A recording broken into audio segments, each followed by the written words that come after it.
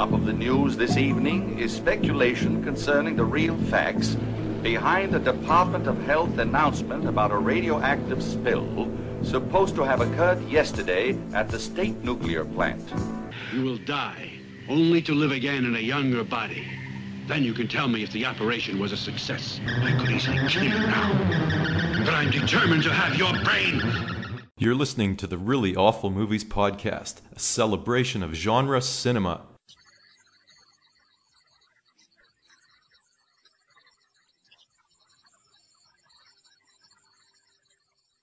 From our downtown Toronto headquarters, here's episode 414 of the Really Awful Movies podcast.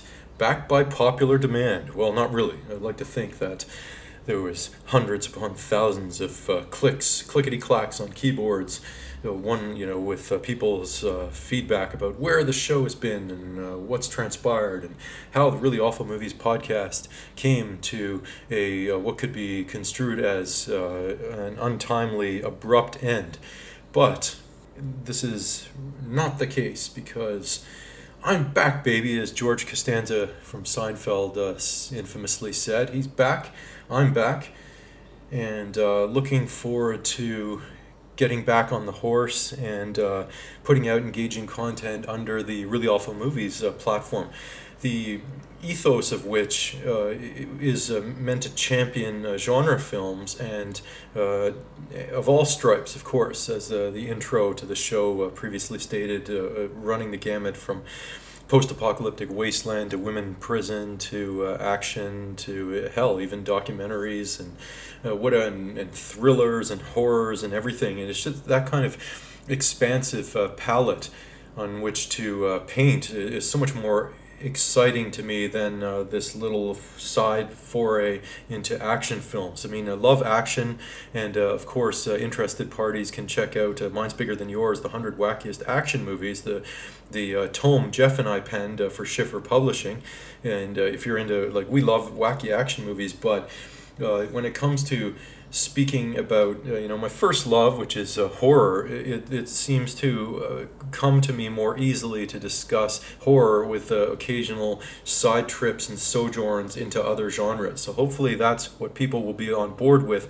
I felt like there was the action podcast wasn't something with which I could authentically engage. It just didn't seem like it was something, and the thrust for it was probably not coming from a good place, because I was hoping to possibly generate enough interest to maybe spur a sequel to the action film book, and that's not really the reason why.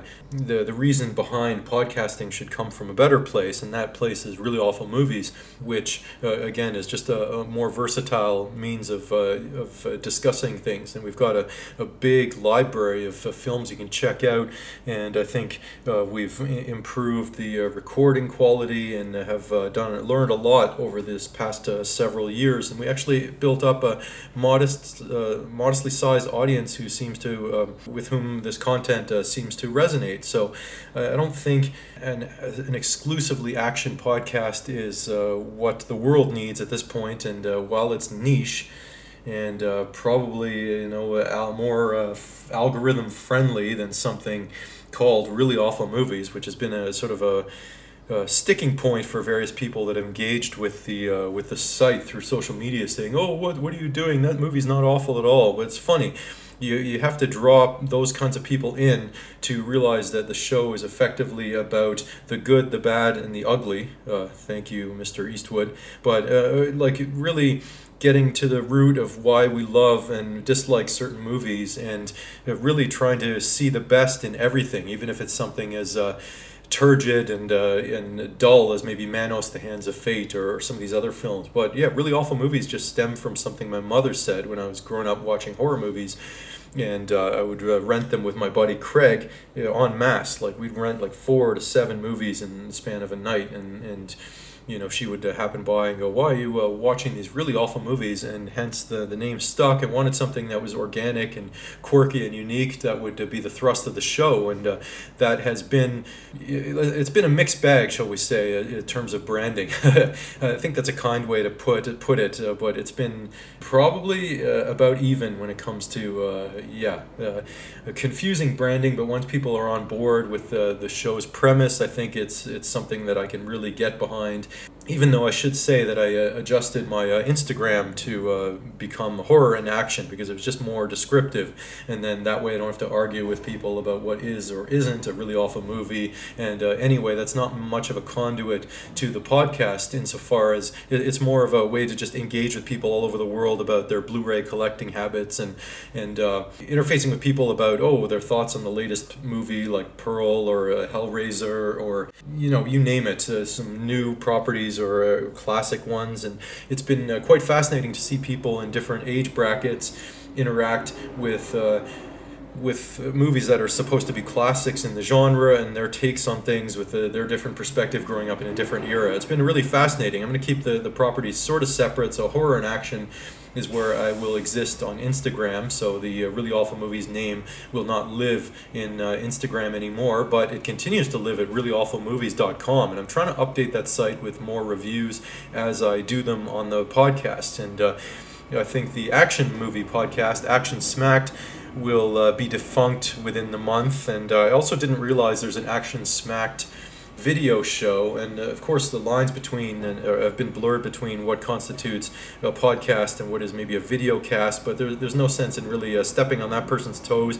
They have a similar sort of approach as well, and it just doesn't serve what they're doing. They got to it first, and even though it's a different format, why quibble? I think I'm going to get back to the dance and do what I, immodestly can say do best, and that's approach things through the lens of really awful movies and the Really Awful Movies podcast. And I'm really, really juiced and primed and pumped about getting back on board with this. And the only real difference is going to be that it's not going to be as horror-centric as it used to be.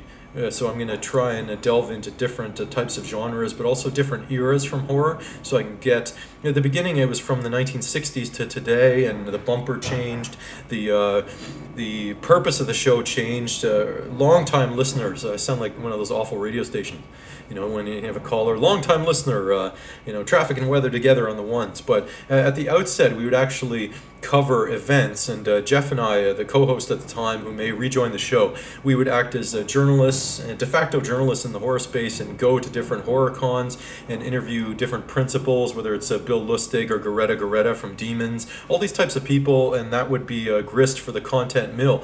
We would also talk to young actors in the horror space, but also directors, like Henrique Kutu from Ohio, and all these different people who are really up-and-coming directors and talent in the space. And then the show took a turn because we just couldn't keep up the demands and the rigors of being an actual journalist, because Jeff at the time was a college professor. I am an actual journalist now, getting paid for it. And it just, the last thing I want to do in my private life is interview people, to be perfectly frank. So I think I've got something pretty good here, doing a solo cast, looking to hopefully bring Jeff back on board when he feels up to it. And if we can overcome the technical challenges of perhaps not being in the same room, we would hope to maybe do so, and get back to hoisting a couple of IPA pints and doing the show right from his kitchen table, and rather than doing it remotely, because I think that takes some of the sting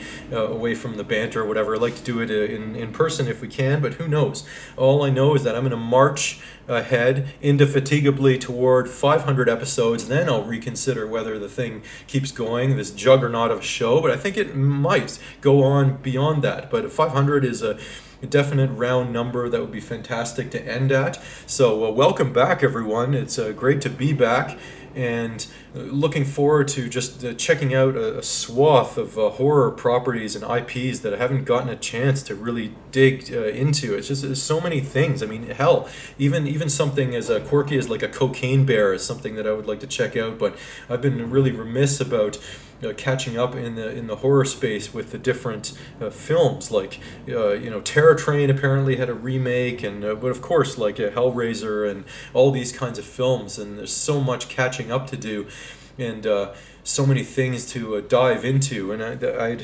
hoped to re-examine some Brandon Cronenberg, as well as diving into some more early David Cronenberg. But there's a slew of things. I don't even want to promote it or divulge too much, because I'm just really excited now about being back and exploring the world of cinema through this platform, and joining listeners and enjoying the feedback that people have given. Some people have reached out to us personally to be able to with some kind words, and we're humbled and thrilled and elated, and just so pleased that we're able to provide some semblance of entertainment here on the show. So that being said, looking forward to the latest iteration of the Really Awful Movies podcast. It's gone through so many. We even hinted and mulled over and debated and discussed whether this would morph into some video kind of show. We're still sort of working out the kinks, whether this would be a streamed show. We're a little bit reticent about being on video, to be perfectly honest. In my case, it's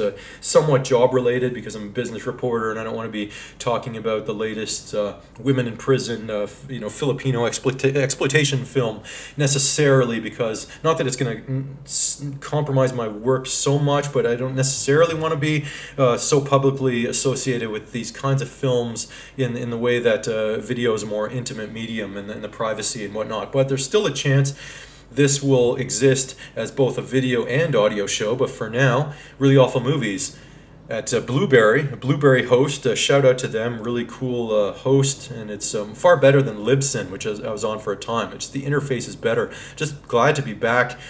Really love the graphics here on this one. Really love the sensibilities of the show, the bumper, everything about Really Awful Movies is good and not awful at all. And looking forward to seeing everyone and chatting about films over the summer and beyond. Talk to you soon. Take care.